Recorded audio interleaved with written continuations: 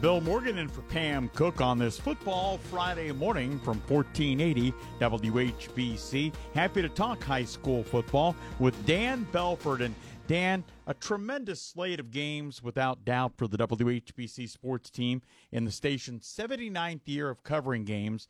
But it doesn't get a whole lot bigger, my friend, than the game you're doing tonight. Two undefeated state-ranked teams battling one another, St. Ed's at Massillon. Tell us what you're expecting to see when that game kicks off tonight. Yeah, how about that? And good morning, Bill. Nice to have you along this morning. Here we go again. You've got St. Ed's defending champ from last year and the year prior. They came into this game last year undefeated and limped out after a come-behind great win by Massillon. Series now is at 4-4. In fact, that was the only blemish on St. Ed's schedule last year. But this is really a nice, interesting setup this year. I really feel this is one of the better teams for Massillon in the last few years in terms of being so solid on both sides of the ball. I mean, they got a huge task at hand with this offensive line that can just tilt the field. For St. Ed's with the likes of the Armstrong brothers that are going to Ohio State and Roebuck that's going to Michigan. They've got a pretty solid quarterback who returns from that championship team in Casey Bullock. They got a nice run throw. They're not a dominating team when you look at the stats in terms of big numbers, but they know how to finish games and they can get you with the big play. I thought one of the more interesting just numbers, and we get provided a lot from the St. Ed's people, is they roll the dice. They're 8 for 8 on fourth down conversions this year. So when you think you've got them pinned, they're going to take the chance and come back at you and try to keep the drive alive. They lean on their run game. Their quarterback's a strong runner. He's one of the leading rushers on the team. But Massillon prides himself on the run defense, and they have shut people down this year. In fact, I think under 300 yards total for 4 games by their opponents rushing the football. And on the other side, they're scoring points, like 50-plus a game over the last 3 weeks. They're going to continue, as we know, to go with the dual quarterbacks with Owens and Slaughter. They're putting up big numbers, completing passes. I believe the touchdowns have been caught by 7 different receivers. That shows you the balance on the Massillon team. But it's all going to come down to turnovers. Last week, St. Ed's fought for their life against Elder, and one of the reasons they came out of the gates with 2 early turnovers, and Elder converted those into points. Last year, a fumble late in the game in their own territory led to the winning touchdown pass by Slaughter for the Tigers to pull out that win. This has got all the makings of not just the best game in Stark County tonight. I really feel this is probably the best matchup in the state of Ohio. Dan Belford from WHBC Sports. And Dan, you had an opportunity to see this Massillon team back in week 2. What did you like most about Coach Moore's team then? And maybe some areas, as you do a ton of research, I know you and Mark Miller and Kenny Rhoda, you think maybe they've gotten better on in the last couple of weeks. I think what they've gotten better on is they're never happy with their performance. And they're always looking to plug any holes they may have seen in the game, maybe holes that we don't even identify. But they've got solid people at the linebacking cores up front. The offensive line is big, and they can move people out. But this is very cohesive and collective unit on both sides of the ball. And I know Kenny and Mark had mentioned, for instance, the quarterback situation with DeJuan Owens and Slaughter. You've got 2 kids. Slaughter's been your guy for 2 years, and he's won ball games for you, and he's gotten you deep. And now in comes the new kid, Owens, and they have shared that with no ego.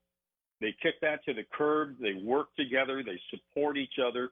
And I think you've known in all the years you've done it, Bill, if you just see a little dissension when it comes to skill positions, and you feel that in the locker room, that can decimate a team. And we haven't seen that.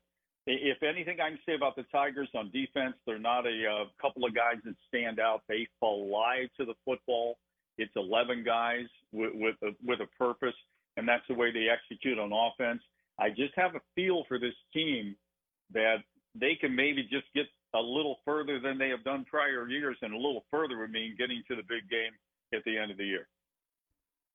Dan Belford from WHBC Sports, and our stream game of the week that Derek Philo and I will be doing has a matchup as McKinley, who you saw in a big win over Perry last week, playing host to Green. What did you like in terms of what you saw out of the Pups last week? Boy, I'll tell you, they're focused, Bill. They just really have seemed to brought it together. You know, they came out. It was so important this year to come out week one and get a win. And then you stumble week two, and a lot of it was just self-inflicted mistakes and penalties and what have you. They rebounded with such a big win on the road at Kaufman. And then last week at Perry, they were surgical. They put on a clinic. I believe their first 5 drives, first 5 possessions of the game ended in touchdowns. And many of those were 80-plus yard drives. And they were throwing the football. Rhodey set a record, I think, a one-game record for the Bulldogs, over 300 yards in that game. His receivers, Quincy and so on, were catching the ball. By the end of the game, Nino Hill was starting to see his legs again and pick up crucial yards to burn clock. They have not had a letdown after that loss, and that's been very important for this team because we've watched that roller coaster with McKinley the last couple of years, and they seem to have found that.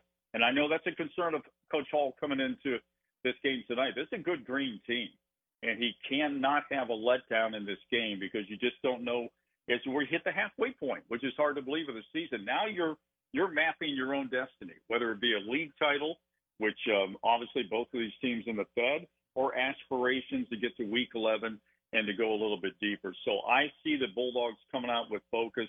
This will not be an easy game. Green is the real deal. That's going to be a fun matchup tonight. And, Dan, our YouTube game of the week, another team you've seen. By the way, Dan Belford's everywhere. In the opening week of the season, our Thursday night game, Fairless was at home against Sandy Valley, and we've got Fairless at home as Frank Salona has that game. Northwest coming to town. The Falcons, a tough loss in week one. What did you like out of Coach Sarbaugh's team there in the opening week, Dan? Yeah, I like I was a little taken back, I'll say that much, with what they had back, their nucleus with their quarterback Colucci and a lot of other skilled kids. I was a little surprised to come out 0-2, and I know AJ and the kids were disappointed in themselves too. But we had talked, I was talking to Kenny and JG here within the last week or two, and I thought it was so crucial for a couple of teams like Northwest and Fairless to put a couple together, and all of a sudden you're 2-2, and you're back in the mix of things for the Pac-7. You're 2-2, and with this, you know, Bill, with this expanded playoff format, now you put a little run on.